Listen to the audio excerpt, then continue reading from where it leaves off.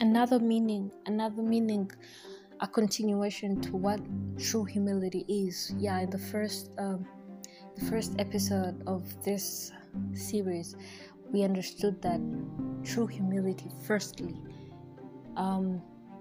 comes after the understanding of what happened at the cross. Yeah,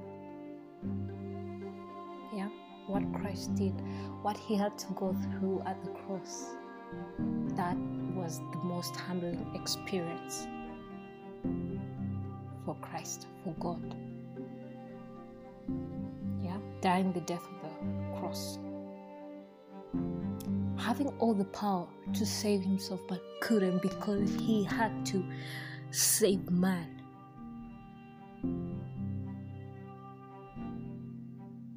That was humbling. You don't have to, because you are a child of God, you don't have to, that doesn't give you the right to just manipulate people because you have power over all things, because you're a child of God.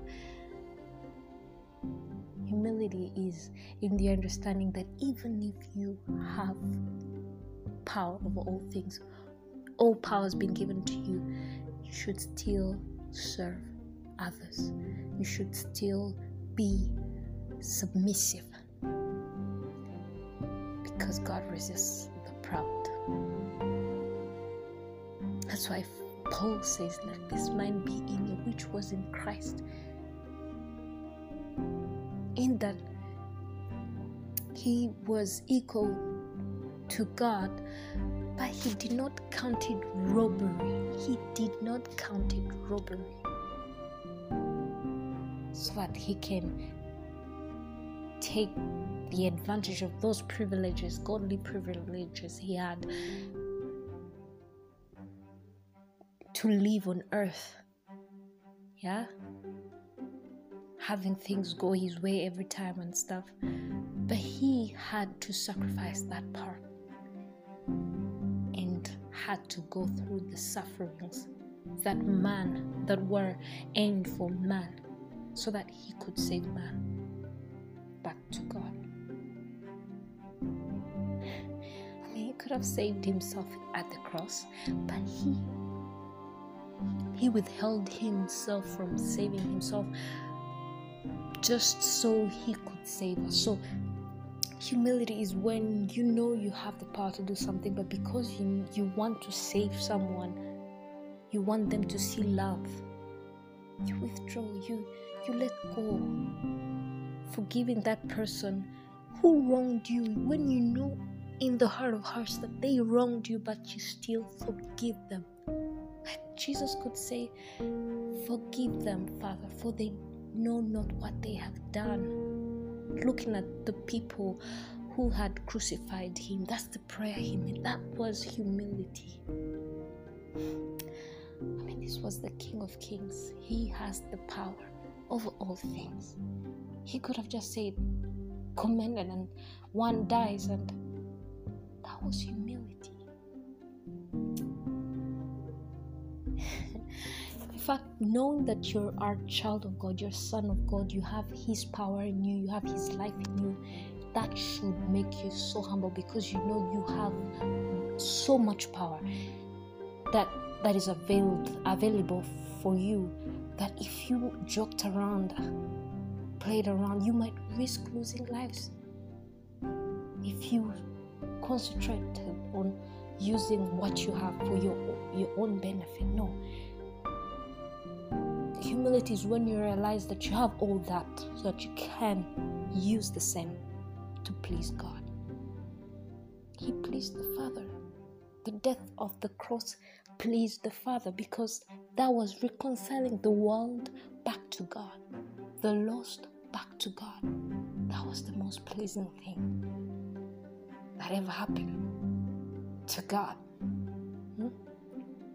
So continuing there, we see in verse 6, he says, humble yourselves under the mighty hand of God. And then he says, in brackets, it says, the cross alone and one's faith in that finished work can make one humble. What makes us again humble? What makes us humble? The finished works. The finished work of the cross. When he said it is finished, he meant everything, everything, everything, everything. Knowing, faith that makes you know, that reminds you of the fact that it was finished, so that you don't try to think that you're figuring it out all alone again, but rather trying to connect yourself to what only was already finished, because by faith we understand that it was framed. The world was framed. It's not being framed now, it was framed. It's not being finished now. It's not that God is doing as though he never did. No, he's only doing physically because it already is. It already is. It already was. He did it before. Before the worlds were formed, we were saved. Christ died. The Lamb was slain before the foundations of the world. So whatever he's doing in your life today, it's not that he's doing it today, that moment. No, it's only because he already finished it. But every time you connect to his finished works through faith, because faith, we understand that it is the understanding of the things that were finished. It is the understanding of God to see that what he says was already finished, that we may only receive. We receive through faith, because through faith we connect to what was finished and we walk in it in the present. We don't walk in it as something of the future.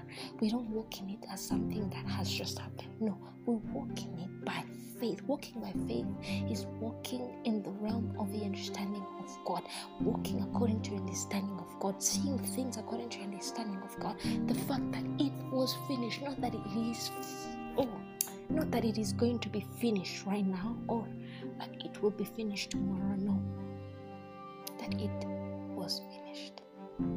That's humble. That's being humble. To know that there's nothing you can do today that God, you cannot access something today that God, how do I put it? That it's not, there's nothing that you will see today as of God that was not there before for you. There's nothing God will do for you today that he had not done already. There is nothing you're going to see in your life today that God had not already planned aforetime for you. The Bible says in Ephesians 2:10 that we are the workmanship of Christ, created for good works in Christ.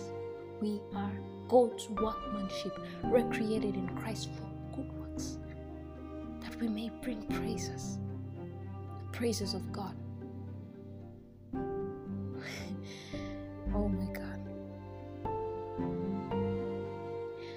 We will recreate, we are God's workmanship. Let's go there. Let's bring it out as it is. Ephesians 2:10.